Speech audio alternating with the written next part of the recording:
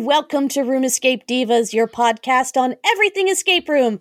This week, we are joined by Chris Ainsley, the creator of Adventuron, which we will be talking about, and Errol Ellimer, who is on the podcast once again as guest to talk about the text adventure fun times. Woohoo! Welcome! How exciting. That means I won't do my normal things to mess you up, man pants, because I'm not an guest. I'm a guest. I have to be I have to be like respectful. Oh, will you be? I'll be respectful of Chris. Yeah. With Chris. Right. All right. Well, welcome, Chris, and thank you for joining us. And so you are the creator of a program called Adventuron. So today we're going to be talking about, well, one of my favorite things. I love text adventures, and Errol actually was the one who organized all of this. And if you played the Cryptex Hunt last year, and you might be familiar with the Adventuron interface. So, Chris, before I go any further, why don't you tell us a bit about yourself and what you do and how you got into creating this program? That's interesting.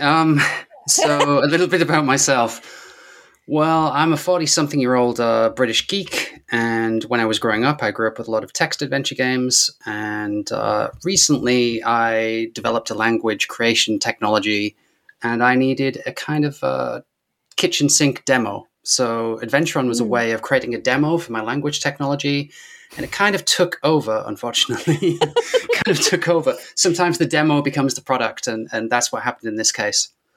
So, that's the story of Adventuron in a nutshell. It's a demo gone mad. So you mentioned you used to like playing text adventure games. Do you have favorite ones from growing up? Yes. So there were certain types of adventure games that I liked. I liked the very simple ones, which were the verb noun ones, which were the ones that stemmed from Scott Adams style games, where you have very, very few words, and essentially you're in a room with a bunch of nouns. Those nouns you have to think of verbs to go with, and they're not very interactive fictiony, which is another subject. They're not very fictiony. They're more kind of here's a puzzle box. Here you're in a room with some nouns. You can go to a room with some other nouns. Think of some verbs to transform those nouns into different nouns, and now you're in a different state room. So it's kind of a state puzzle box. So I loved those types of adventures, because those types of adventures when I was growing up, they often, because they were so simple in forms of text, you got some visual element to them. And maybe I was shallow, but I liked having some indication on the screen that I just changed the state of the game. So the games with less text tended to have more graphics.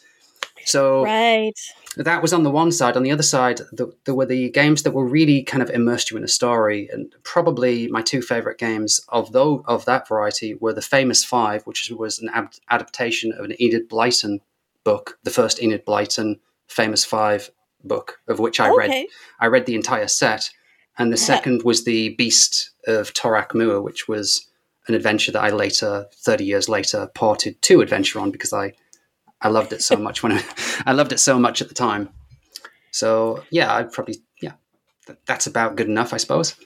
It was very interesting, because when I first learned about Adventuron, because I grew up in North America, I wasn't as familiar with the Sinclair, right? And Z81, all of the ZX80 or whatever, all those different types of computers. That wasn't a North American thing. We had the Commodore, and we had those computers. It's so text adventures and interactive fiction, they're like there are two different paths. You have a lot of this history with the Sinclair and with all of those spectrums, and then we had the Commodore and the Infocom path as well, which I was more familiar with. So learning more about that history, because I really like the adventure. There are many reasons why I like the Adventuron interface and using it instead, as opposed to if I wanted to go the Infocom route, I would have chosen Inform instead. But I didn't want to go that route because of, just how easy Adventuron made it to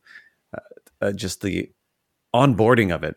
Like anybody could, if you wanted to play the game, I could just give you a web page and anybody could play it and then use it. Whereas if it was Inform, I'd have to teach them how to do it by either downloading an interpreter, or I'd have to use use an interpreter that's on the web, but it's not really made for that. So it required a lot more finagling on my part. Now, when you say, like, if you wanted to share the game with other people, you mean like creating the game, right? If you wanted to, is that what you mean, Errol? No, if I wanted somebody else to play it. Oh, to play it. Oh, yeah, okay. Yeah. Okay. Sorry about that. Yes. Yeah. So Adventuron has a reasonably good bundled interpreter, and Inform is more powerful as an interactive fiction engine. I think it would be pointless to deny that. Inform is much better if you're in the literary side of things. If you want to create a very dynamic story. And our friend Gary tells us that every day, so it's all good. Yes, he does. Adventuron has its benefits, and its benefits tend to come in the interactivity, the media side, packaging, being able to just provide users with a URL. Now, some of those benefits are maybe permanent benefits over other systems. Some of them are temporary, right, until other systems say, hey, you know what, I like what Adventuron's doing. I should do some of this myself. So Adventuron has some temporary benefits right now. I don't think they're going to last forever, and they probably shouldn't last forever, because the more people that pick up on these particular ideas, the better it's going to get for the players. So Adventuron is just a set of benefits that you can get in one place for now, but later on you should be able to get them from lots of different places, I hope. Absolutely. So, like, my experience with Adventurons, this is like my side of the story, I guess, is Errol was looking for something to create a game in. The infamous, for those who are listening, you might know of Present Quest, the game that wrecked a generation of escape room players, I guess. And so Errol just mentions to me, like, oh yeah, I found this program, it's called Adventuron, I might use that. And then, like, proceeded to tell me, oh, I think I'm bothering the creator a lot, because I guess that just led to spamming of, spamming your Discord with basically, like, can I do this? Can I do that? Can I do this? I need to do this. So what was it like from your end? It wasn't even on Discord. It was on Telegram. Telegram. So it's like, what was it like to suddenly get spammed with Errol messages? Well, it really depends on what the spamming is about. If it's about features that are within range, right? And I know they're going to have a direct benefit. And if I know I have a good creator that's creating something cool, then some creation that's cool written in Adventuron is good all around. So I'm happy to help anybody that has a good idea and they say, look, I've got 90% of a good idea, but this 10% doesn't quite work. Well, it seems a shame if I'm the blocker for the 10%. So I quite like it when there is somebody passionate about doing something and you can provide a benefit to that person. You can unblock them, and you can't provide everything, but I tried to compromise as much as I could. And there are a lot of kind of features in there that were obviously inspired by what Errol was doing, but then they had to be added in a fairly generic way that they could be twisted to do what other people wanted to do as well. You can't just hard code features for one particular game. But if you can see the feature that's being requested and if you can find, okay, I can probably generalize it this way, it's really great. I mean, I love it. I loved what Errol did with his game and then his whole suite of games. I mean, that they're almost best in class in what they're trying to do with Adventuron. You know, almost. The funny thing is, he says that he seemed to like accommodate everything asked when I didn't even ask for anything. It's like, does it do this? No, but I can make it do that. No, you don't have to make it. I was just wondering, okay, I implemented it. You want to go check it now? I was like, oh, thank you. So Chris was very accommodating to all the things I asked for. Yeah, at the time I didn't have a job. At the time, it's like somebody needs me. I needed Chris in a bad way. So one thing I did notice on the site, or one of the things that caught my eye when I first went on, was that you encourage, I could be wrong, you encourage schools to, or like kids to learn Adventuron? Well, that was the idea with Adventuron Classroom. Originally it was called Adventuron, then it became Adventuron Classroom. So I baked some lessons into the product, hoping that schools would pick it up. The schools have picked it up, not in huge numbers, but I hear from schools from time to time they're teaching it in their classes, and it's really rewarding. And so I know there's some schools in Hong Kong, some schools in America. I think there is a school in Spain as well that's using it. So they're using that to teach, I think, a combination of English and technology first programming languages. Oh, interesting. I know that it was helpful for me because Errol said, "Go learn it," and I was like, learn things. It was helpful for me too, just having it at the side there. But it was like really that step by step, and I'm like, I know this is intended for kids, but this is absolutely what I need, like a kid level programming kind of tutorial, because I know nothing, absolutely nothing. So it was neat to be able to be drawn through an example or led through an example and see what kind of results you could get. So that was a lot of fun. I didn't end up programming my game because I'm lazy, as as Errol's as Errol's past mic corrections have shown us, but it was really cool to learn. So along with this, you've also built a strong, I don't feel like strong, I feel like a strong community with Adventuron, and it's kind of great when you can like get a group of people passionate about that sort of subject. And so how is your community, I guess I should ask, or like how often do you interact with each other? And we forced Chris to go on Discord. Yeah, it was war of attrition. Eventually, I gave in. So we had to sounds like Errol. So the Spanish users really like using Telegram. So because there were quite a few Spanish users, I was using Telegram, and that was fine. And there was about a dozen users that were really quite hardcore on the Telegram group. But then there was these kind of let's have a Discord channel. Let's have a Discord channel. And I'd used Discord in the past, and somehow I just hadn't understood it. I saw there was a lot of voice comms going on. I didn't really want to have a lot of voice conversations, but I didn't really understand where's text and you can have voice if you want to. I thought it was a gamers thing. I think it started that way, and then it started that way. But everybody has a Discord now, I feel like. Yeah, and it's gone well. I mean, just having those channels available and having different channels available for asking questions, chatting about particular things. So the community's grown, and there's over 100 users now in the Discord.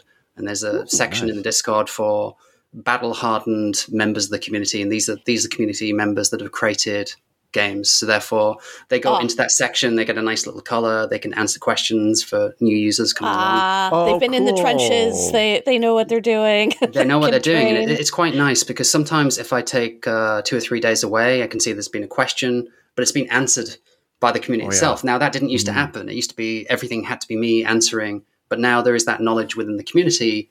And okay, I'm maybe the ultimate guru if there's something really, really hard, but even very complex, advanced subjects now, everybody seems to be self-sufficient in. So I really enjoy that. Yeah. Even when it was a Telegram, a lot of people knew how to solve things. I think the one reason why I pushed for Discord at the time is that whenever Chris made an update, and Chris made a lot of updates, and so it was great because he would tell us what those updates are, and I would like keep track of them myself because I wanted to know how to do certain things. But then if I didn't keep track, I'd have to scroll back, and I couldn't find sometimes like where in between chats about, trying to figure out how containers work or whatever. Don't mention containers. But between, and then I've like, here's the latest update for what was happening in Adventuron. And so I really wanted the Discord, so that now what he did when we did go to Discord, he split everything up on updates and then bugs and then questions. It was great. So, and it's good to see. And it was a lot of people always helping each other out. And that's the great part, right? When you have your community helping each other out, it was a very helpful community, and they were all passionate. I still love Adventuron. Anybody that asks about it, and every time I see it on an interactive fiction, things like, what tools should I use? I'm there. Like oh man, you have to use Adventuron. Because everybody always says Infor. And we'll say, well, no, maybe you should also. Anyway, I will. And I can imagine the creativity that can come out of that. Like with text adventures in general, right? You're not as hindered by... I don't know. You could do any genre, right? And I can imagine there's been a lot of variety of games that have come out of it. Oh yes, I mean there are all kinds of games that come out of it. The ones that are more story centric and ones that are more puzzle centric. So in the early stages, I had to kind of write some games myself, which I never intended to do, but you kind of have to do it to lead the way. Otherwise, you can't demonstrate that it could be used for actual games. So I had to write a few games. I haven't written games in, I don't know, maybe a year and a half or 2 years now. But I wrote some games and I didn't think that I could do it.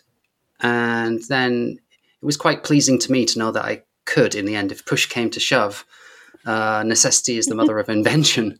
So I knew what I was good at and I knew what I was bad at. And I was bad at telling a story. But I thought I was probably good at making a little puzzle box. And I'm pretty happy with the puzzle boxes that I made. Probably not nothing Cryptex level, but that's probably a good thing. It makes, when people can win and solve a puzzle, it makes them feel good.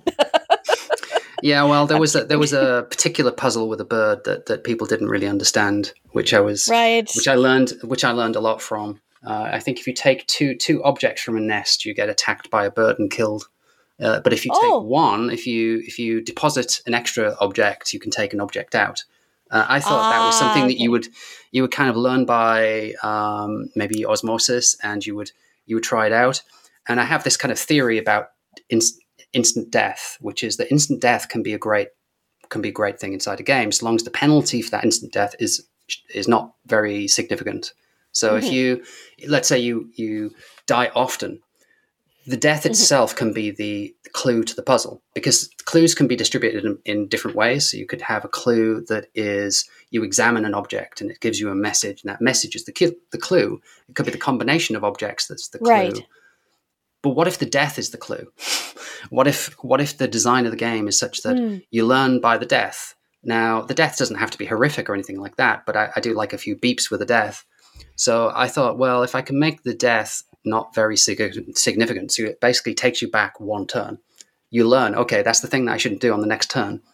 And so I quite enjoyed playing with death, if that's the right way to say it. There's a game I played recently that kind of plays around with that idea called I Expect You to Die. Have you heard of it? It's on VR. And no. It is a game where you enjoy the deaths, right? Like, it's like death is a part of the game, but sometimes it's like you learn from the deaths, right? Like, you walk into a room and it's like, all right, I'll walk into this room and a saw might come out and like decapitate you. And you're like, oops, well, I know not to do that now. And you wouldn't really have known otherwise, but it also is very forgiving. Like you say, like, as long as the deaths are pretty forgiving, that you don't have to go all the way back to the beginning, or like go it's not that arduous to have to do it over again. Or you have to find disc number 23 and insert it. Yeah, don't want that. So when I was little, there was there were lots of traumatic games and media that were designed for children, but they were also designed to be traumatic for children. These days, we try to avoid trauma, right? But in the 80s, when I was growing up, it was like, let's traumatize kids as much as we can. That'll teach them a lesson. The Secret of Nim, I just saw. So there was this game called Granny's Magic Garden. I don't know if you know of this game. It's also known as Granny's Garden. It sounds like it should be delightful, but apparently it's not.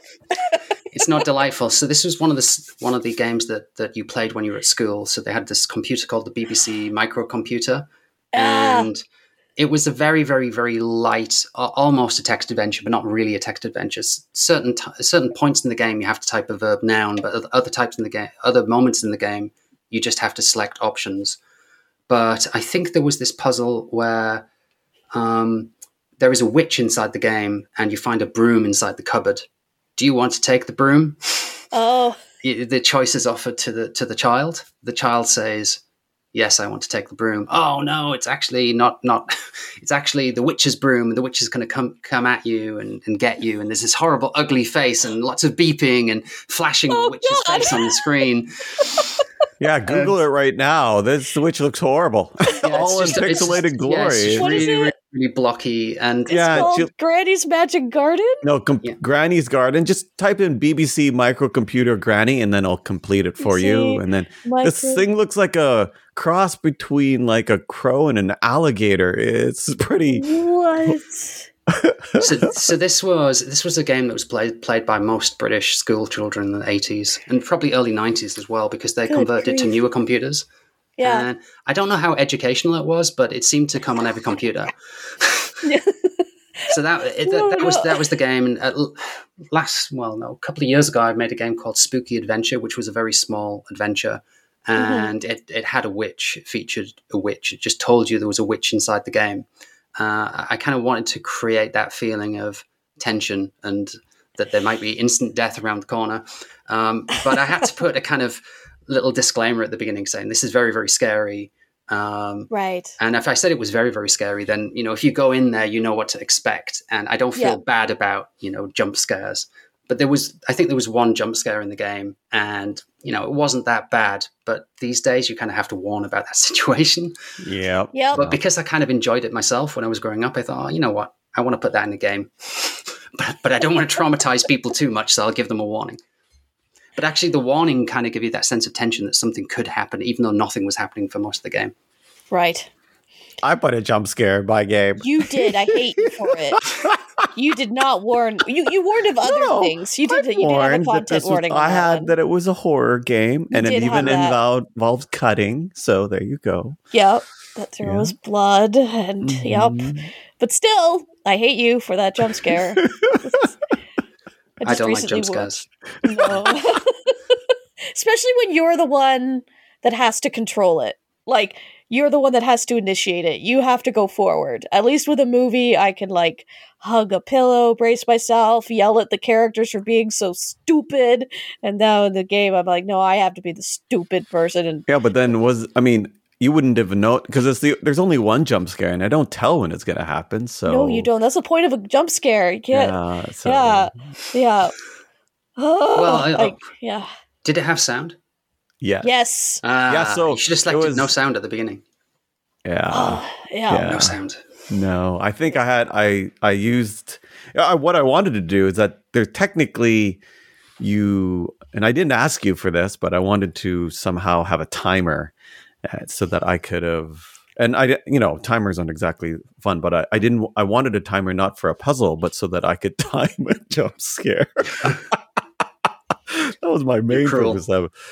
But so really what I did in the end is that you just had to go to the next reading. You just click space to go to the next. Yeah. And then that's when I threw in the jump scare there. So, but it would have been fun if there was a timing thing. I bet it would have been fun. It's all good. You've had a number. Yeah. You've had a number of not escape jam. You had a number of game jams. That's what I'm looking for. That was going to be my next question. Yeah. Actually. Sorry. Yeah. Ask your question there, Ask man. The question. No. Yeah. So I was going to say, I did notice that you had game jams. I think Errol, you did. Did you participated in the one, right? That was where President Quinn came from. That's when I wanted to learn more about it and learn more about game jams because Chris has tons of them. He puts on a game jam all the time.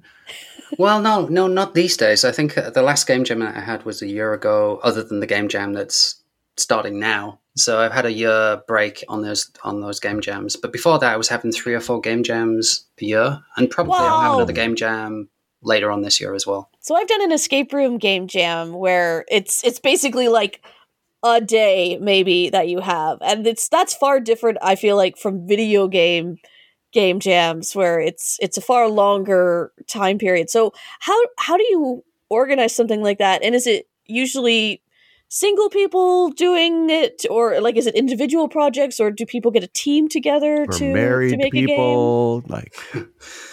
It's mostly individuals, but there was a team, I believe, from South Korea that made a game. I can't remember the name of the game. Was that the Pigeon one? Pigeon one, which had amazing music and amazing art. What was that called? Oh. I remember the Pigeon one. Hello Pigeon, or something like that. Let me take a look right now. I'll look at it right now. I'm on. Then I checked out their music, and I really liked their music. Feathery Christmas. That's what it was. Feathery Christmas. That's the one. Yeah. It has great music. And it has a kind of maze puzzle towards the end of the game as well. Yeah. It was interesting because it it became where you had to like move a little bird or something around. Yes, the they were maze. using the overlays in a very creative manner. They were using the overlays like tiles, and it was the first time that I'd seen it used like that. I remember asking when Chris first introduced overlays, and I was really excited about the overlays. I was excited about a lot of the updates. I bet you were. Yeah. Oh yeah. Yeah. No, yeah, so I'm curious, like with a game jam, with a video game jam, I guess, or like with the text adventure game jams, are there like certain points people have to hit, or is it basically like between this point and this point, you'll make an entire game? Or Well, there's kind of there's the announcement period, then there's the official start date, then there's the end date. And I shouldn't say this, but the end date, a lot of people have trouble hitting the end date. So typically it might be extended for a day or two at the end. And I kind of realized this early on, that you kind of have a soft end date, then you kind of have a hard end date. But people need that soft date. They need that soft date to motivate them. And then if you give them a couple of extra days, then things really get done in those extra days. Those are like maybe the last 50% happens in the last 2 or 3 days. it's like how I used to tell my friend when we were meeting up, and she was always chronically late. Like if we had to meet up at 11:30, I would just tell her to aim to get there at 11, knowing that she wouldn't make it. So there's an element to that. So part of organizing these jams is kind of learning what human nature is, and human nature is to leave things until the last minute. That's just, I do it. I think everybody does it. They say, oh, this is the deadline, I've got enough time. But by the time they get close to it, they realize they don't have enough time. They start to panic. So the main thing is to announce the extension of the soft, the extension from the soft deadline to the hard deadline a few days before. Otherwise, they'll give up before they're even approaching that soft deadline. So that's typically what I do. But now that I've announced it, it won't work anymore. We can always so now they won't be looking at the soft deadline as a soft deadline at all. So that's the way the deadlines work. And then there's a judging period after that deadline, and typically that's open to the public and possibly open to abuse, but I don't think it's been abused so far. I think the community has been pretty good. You would recognize abuse in that something that's not worthy would float to the top. And so far as I see, then you can have your own individual idea of what the top one is for you, but when something is near the top that they deserve to be there, and that's what I've seen across the board. I haven't seen anything that really sticks out as doesn't belong to be at the top. The top 3 are generally, in my mind, the top 3. And is there like a judging panel, or is it just a cut? Once there was a judging panel, and that was an all-star judging panel at the time. But it's difficult to get those judging panels together. And so if, let's say the jams were bigger in scope, then maybe it would be better to have a judging panel. But you don't know how many participants they're going to be. So if you have a judging panel, let's say you have 5 judges, and then it turns out to be very popular, and you have 30 games, they have to commit to playing 30 games, or at least a big slice of those 30 games. So that's the trouble with panels. And that's why you can't truly get, the ultimate fair result. The ultimate fair result would be everybody plays every single game, and they're applying the same methodology to the way that they're rating the games. But there has to be some subjective element to the way that it's working. And at a macro scale, everything just works out. And, that's kind of how it works. Yeah. What's been your, I guess, one of your favorite themes? How do you arrive at a theme for a game jam, and what's been one of your favorite ones? Trying to think now. There's been a few. I quite enjoyed the minimalist theme. I can't remember what that was called. What was that jam where everybody had to use 2 words? Everybody just had to use 2 words for all of their location descriptions and object descriptions. I'm going to find it now. It's been too many jams. I can't remember the name of them. So we have Adventuron Cave Jam, Adventuron Halloween Jam, Treasure Hunt Jam. Was it Treasure? Yeah, Hunt it was the Treasure Hunt Jam. The Treasure Hunt Jam. I'm a sucker for treasure hunt games. I love a good treasure hunt, because treasure hunt games tend to be less narrative focused by the nature of them. You've got to seek this thing and you've got to seek that thing. And I thought this is going to be a puzzle box, and it was a puzzle box, and there was some some good creative games inside Basically, that jam. Zork is a treasure hunt jam. Yes, Zork, but Zork is, I would say, very complicated. The first one. Yes, it is, and it's a very, very large game. This was more in this kind of Scott Adams style. Yeah, and what it was based off is it was soon after I created my own game 2, which was a 2-word jam. So it's a 2-word game where everything was 2 words, and I thought, wouldn't it be interesting as a jam theme if you were limited to 2 words? I think there was quite high participation in that jam as well. So when you say limited to 2 words, what does that mean from a playing perspective? Like, would you walk into a room and it would just have like 2 things in there and that's it? No. Oh, okay. So the limit was that a location can only describe itself in maximum of 2 words. So it could even be 1 word. So it was 1 word or 2 words. Okay. Objects are limited to 2-word descriptions. Responses from the game are limited to 2 words. Okay. So like if you, let's say, looked at the dog, you'd say, look doggy, or examine doggy. It would say doggy hungry.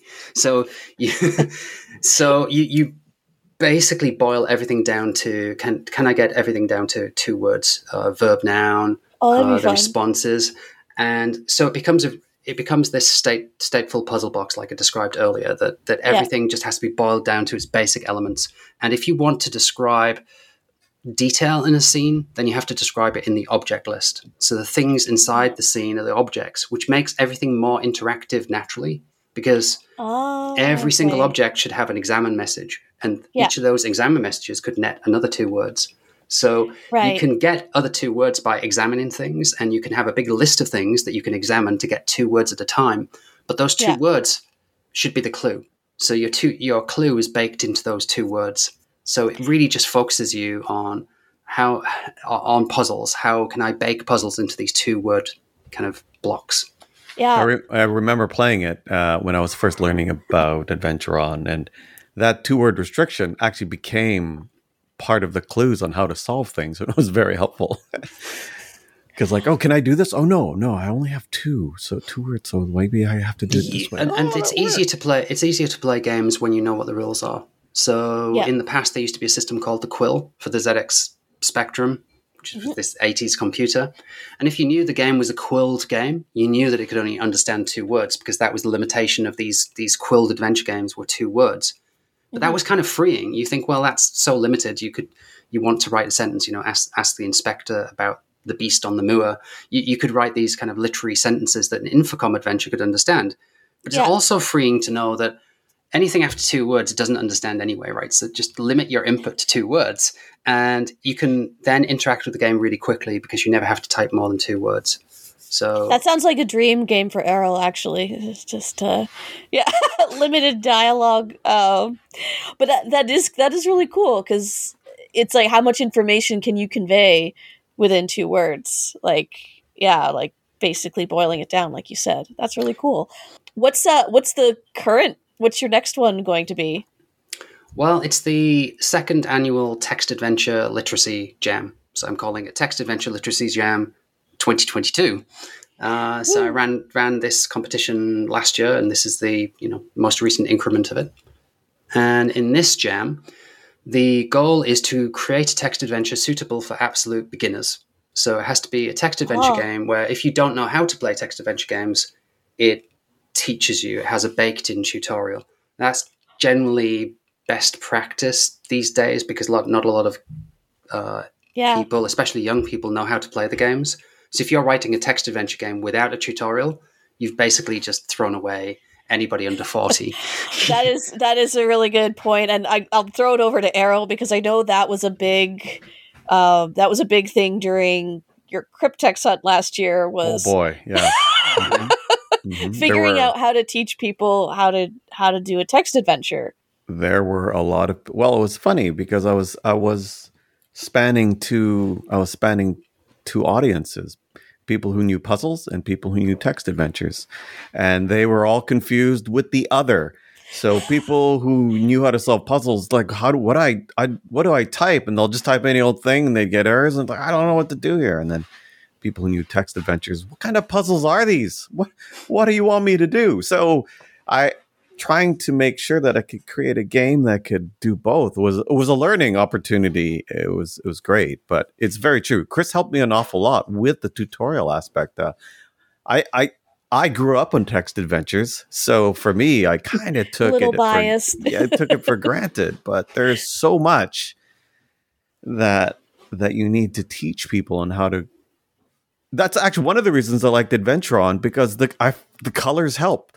I mean, I grew up not having any colors, not even having graphics, but bringing people into playing them and typing that out, having graphics and having colors and having prompts, all of that helps significantly if this is not something your games used this kind of color coding mechanism where you had certain colors meant I don't know, with the directions, and certain colors were interactive objects. Yeah, and certain colors were only.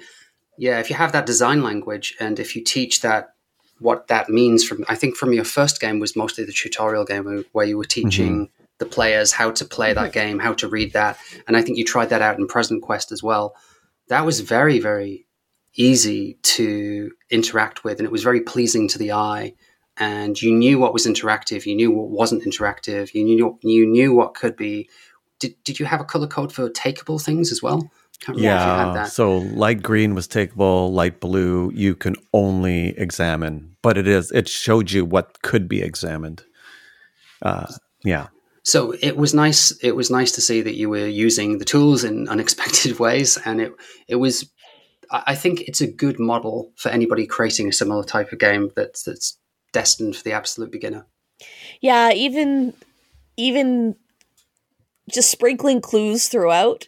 So like I had the opportunity recently. We found somebody on Facebook had played the games and had recorded themselves. So of course I was watching the recordings, and because I know I know text adventures probably more than a younger person, I guess. I again took things for granted. The fact that I could just type X to examine instead of typing out the word examine, or just how to look at inventory, or even like how to just look around at other things. And so I didn't get all of the extra clues that were actually peppered throughout. Like if I think they were fiddling around, like trying to figure out what to do, and like a message pops up like, have you ever tried looking at the phone? And like the phone was in big yellow letters, and like it's like, don't forget, you can type this to check your inventory, you can type INV to check inventory. And it was like it was baked into the actual like messaging when they were exploring, so that they could keep getting reminded of the interface. Because I know for myself as well, whenever I play a game, I very quickly forget the tutorial, and so it's good to have those reminders throughout as well. And another thing, one of the reasons I went to Adventuron, not because I wanted graphics, is because I wanted to have a map. Because I find, I am someone that would quite happily take out graph paper and map everything. But that's not something that, the current audience wants to do. And so I was super happy too when Chris implemented overlays, and then I could have a map that would update, made it easier to update. Because previously I would just make every iteration of the map where everybody was, and that took a long time. But then with the overlays, I was able to make a dynamic map for people to follow. And I think that also made it a lot easier for newcomers as well. Yeah, I liked that aspect of your games, and it would be even better, I think, if Adventuron had a dynamic map. And there is actually some kind of implementation of a dynamic map hidden away inside Adventuron, but it's you have to find the right words. Somebody's going to have to decompile it and find that feature. It's not quite ready for prime time, but I'd like that feature to be in every single game that has a rational map. So a rational map is a map with bidirectional connections that make sense. Because in some older adventure games, you could go east to a location, but to get back to the same location, you have to go southwest. Now, that's very difficult to map. It's very difficult to map that way. So one of the rules is that you have to have a rational connections in this text adventure literacy jam, that the map has to make sense. It has to be something that a child could map out if they wanted to as an operation. It could be something that you can support your adventure with a PDF maybe of showing how the map, like mapping out the blank boxes and the players can write the names in. I think that's kind of fun, but it's also very low tech, and it's possibly, I don't think modern players appreciate this kind of tactile interaction that maybe people of our generation, we quite like. Oh, I loved mapping it these things out. Oh my goodness. I used to map out everything. It was great. I kept a book of maps. I had all the old adventure games that I kept and treasured because this is my map for whatchamacallit. It's amazing. Yeah, I'm a nerd too. Old. So in terms of the jam, what's happening this year is that we have a number of prizes like we usually have, but there is some sponsorship that's going to be announced in a few days, and it's coming from the IF Mud community. So there'll be more prizes than usual this year, and a lot of participation prizes, because I think the goal is not necessarily to win this, and really the goal is never really to win. The real reward is creating something and then having it played by your peers or having it played by other, especially younger players, and having that validation that your design that you were designing for a complete beginner, and your design is suitable, and your children are enjoying your game, or younger players are enjoying your game. So this year there is, as per usual, there is a Raspberry Pi 400 as a prize. Mm-hmm. There is another Raspberry Pi. There's several $100 worth of prizes. Mark Hardesty has donated. Mark Hardesty has donated to every single jam. So he's donated a magazine called Classic Adventure Magazine, which is an excellent magazine if you like these old 8-bit text adventure games. It's very pretty. Oh, it's a wonderful. So he's donated another one of those, and he writes those. I think he's slowed down a bit, but he's still doing one or two a year now, and they're always beautiful. And if you like these types of games, or if you're just interested in these types of games, fully recommend it. It's a free download from his website, or you can get the printed version. So this is the printed version as a prize. There's a few smaller prizes in there, but it's mostly going to be, I think, vouchers and cash prizes this year, with a few little bits of tech here and there. And that's just to kind of make the competition more fun. But it's still not a high value prize competition. That's not the point. So if you were to, either do your first game jam, join up with this one, or if you were to, try and just design your very first game. If you've never had programming experience, this is your first time trying out your own text adventure, what advice would you give beginner programmers who are just getting into this? Programming advice or design advice, because the two are kind of different. Good point. They're not the same question. They aren't the same question. Let's go with A and B. Let's start with programming. What programming advice So the programming advice I'd give them is to follow the tutorials, whether that be an Adventuron tutorial or a tutorial for an alternative system. And what I should mention here is that this game jam is not just Adventuron. You can implement this in any language that you see fit. You can have any kind of parser that you see fit. So last year used to be a verb noun, so you would enter 2 words. Now, the purpose of that was to keep it simple so the users knew what they were getting into. This year, that has been relaxed. You can use any kind of parse that you want, but the requirement there is to declare what kind of parse you have at the beginning, to say this game will only accept 2-word inputs. This game will accept full sentence inputs. So you can use any system that you like, whether it's Inform, Puny Inform, or like an old style text adventure engine like the Quill or Paw Adventuron. So you have the choice. And so the purpose behind this is for the players, not necessarily for the system. So Adventuron is good at doing certain things. It's not good at doing other things. But let's experiment, find what the players actually like. Or maybe there's going to be some sort of wild card that comes in and sweeps the board, and it's just a great idea. Who knows what's going to happen? But it's not Adventuron only. So anyway, back to your question. Follow the tutorials. Just follow the tutorials. Learn the concepts, and usually the concepts for all systems are you have rooms, you have connections between rooms, and you have objects within rooms, and you have things that happen inside the game.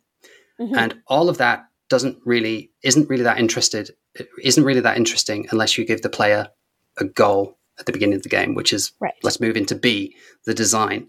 So the design has to be, when the player is dropped inside your game, give them something to do, give them an initial purpose or mission, even if it's something simple like, oh, you're locked inside the room, find a key, or I don't know, you're in the submarine, right? Find your way to the surface. Tell them what their mission is at the beginning. Otherwise, it's just boring. If you just drop them, you could drop them in the most interesting situation in the world, and you're just completely lost. You don't know what to do, what you're trying to do.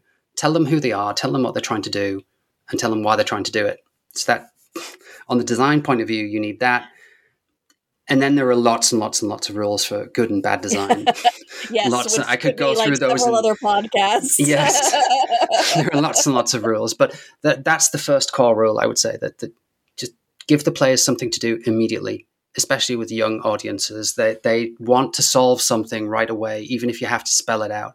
And there's a sacrificial puzzle requirement in this jam, which is a puzzle that doesn't need solving, a puzzle that kind of presents its own solution, but you have to go through the motions of typing in that kind of input so that you understand how to interact with this world. So there has to be a sacrificial puzzle at the beginning, which is, don't put your best puzzle as the sacrificial puzzle, because you have to give the solution as well for that puzzle. Oh, that's interesting. And it's kind of like escape room design as well, right? Like giving people something simple to do first to interact and learn about the world, to get to know the mechanics that they're going to be dealing with, and then, and not overwhelming them with information, as you say. That's really cool.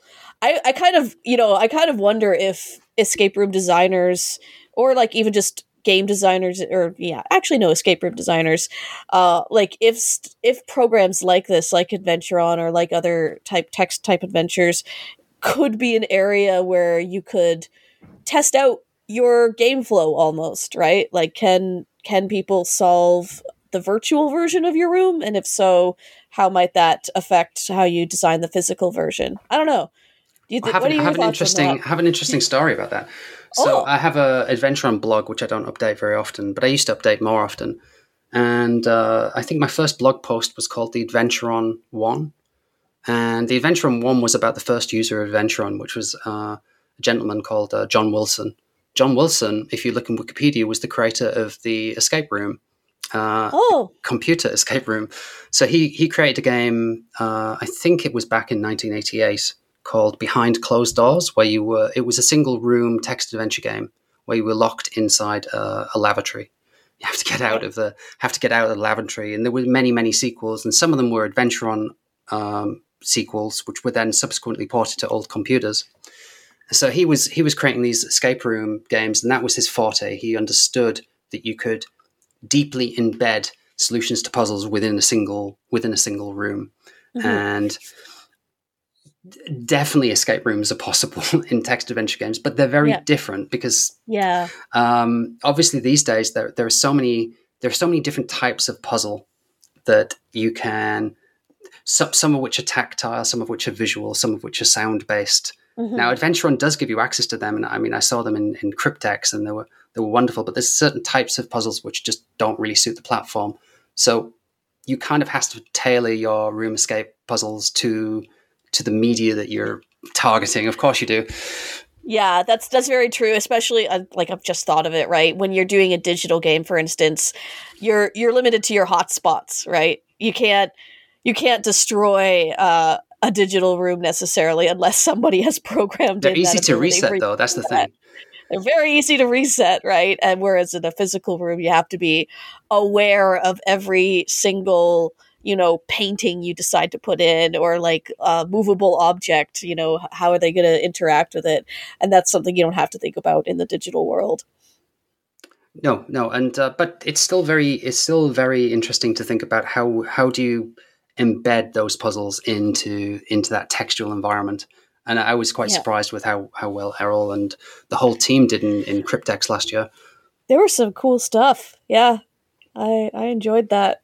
Graphics are a whole other thing. Errol and his pixel art. Oh my goodness.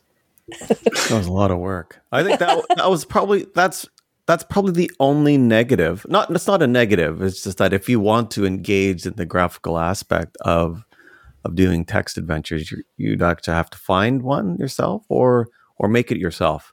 I liked how.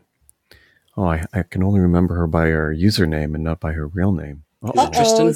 Yeah, is it? Yeah, yeah, because she uses Canva, and Yes. she made all of her graphics in Canva, and it was Yeah. real. But She but has she a also video has as well. Yeah. yeah. But I think she has a designer aesthetic too, right? Okay, Because yeah. you can really make ugly Canva pictures if you don't I know. know this. 'cause If you I've want, made right? them. But she was able to find things that all melded together quite well. She and made it look easy as well. yeah, and it looked very pretty, and so I really liked what she did there. So you aren't restricted to just pixel art, but having that design aesthetic and know-how helps too.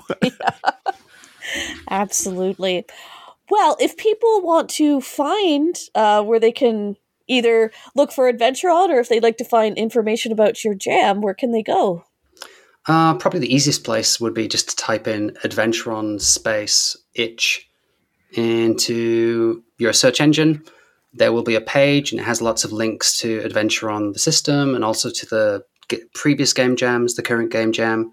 So that's look for Adventuron itch, and you will find a summary of. And there's a link to over 100 Adventuron games now. Excellent. 100. Holy crap. Yeah, I'm gonna have fun. I know that much. Great. And Errol, I would ask where people can find you, but I think you just kind of, Nobody needs shout to find me in the No, world, it's all and good. everyone knows Nobody where you needs to are. find So where I am, it's all good. yeah. Well, thank you so much for joining me today, Chris and Daryl, and telling us about Adventuron and the wonderful world of text adventures that everybody should absolutely get back into because it has to be a thing. I think that's a harder sell, but I'm all for it. The wonderful world of text adventures. I subjected all the people in Cryptix onto it. Because it's think cool. about it this way: you made a jump scare happen through text. Like, think about that. There's so much possibilities there, and yeah. Oh, there was a great text game I played. Okay, it was like half text, I think. It started out as a text game called Buddy Simulator. It's a horror game.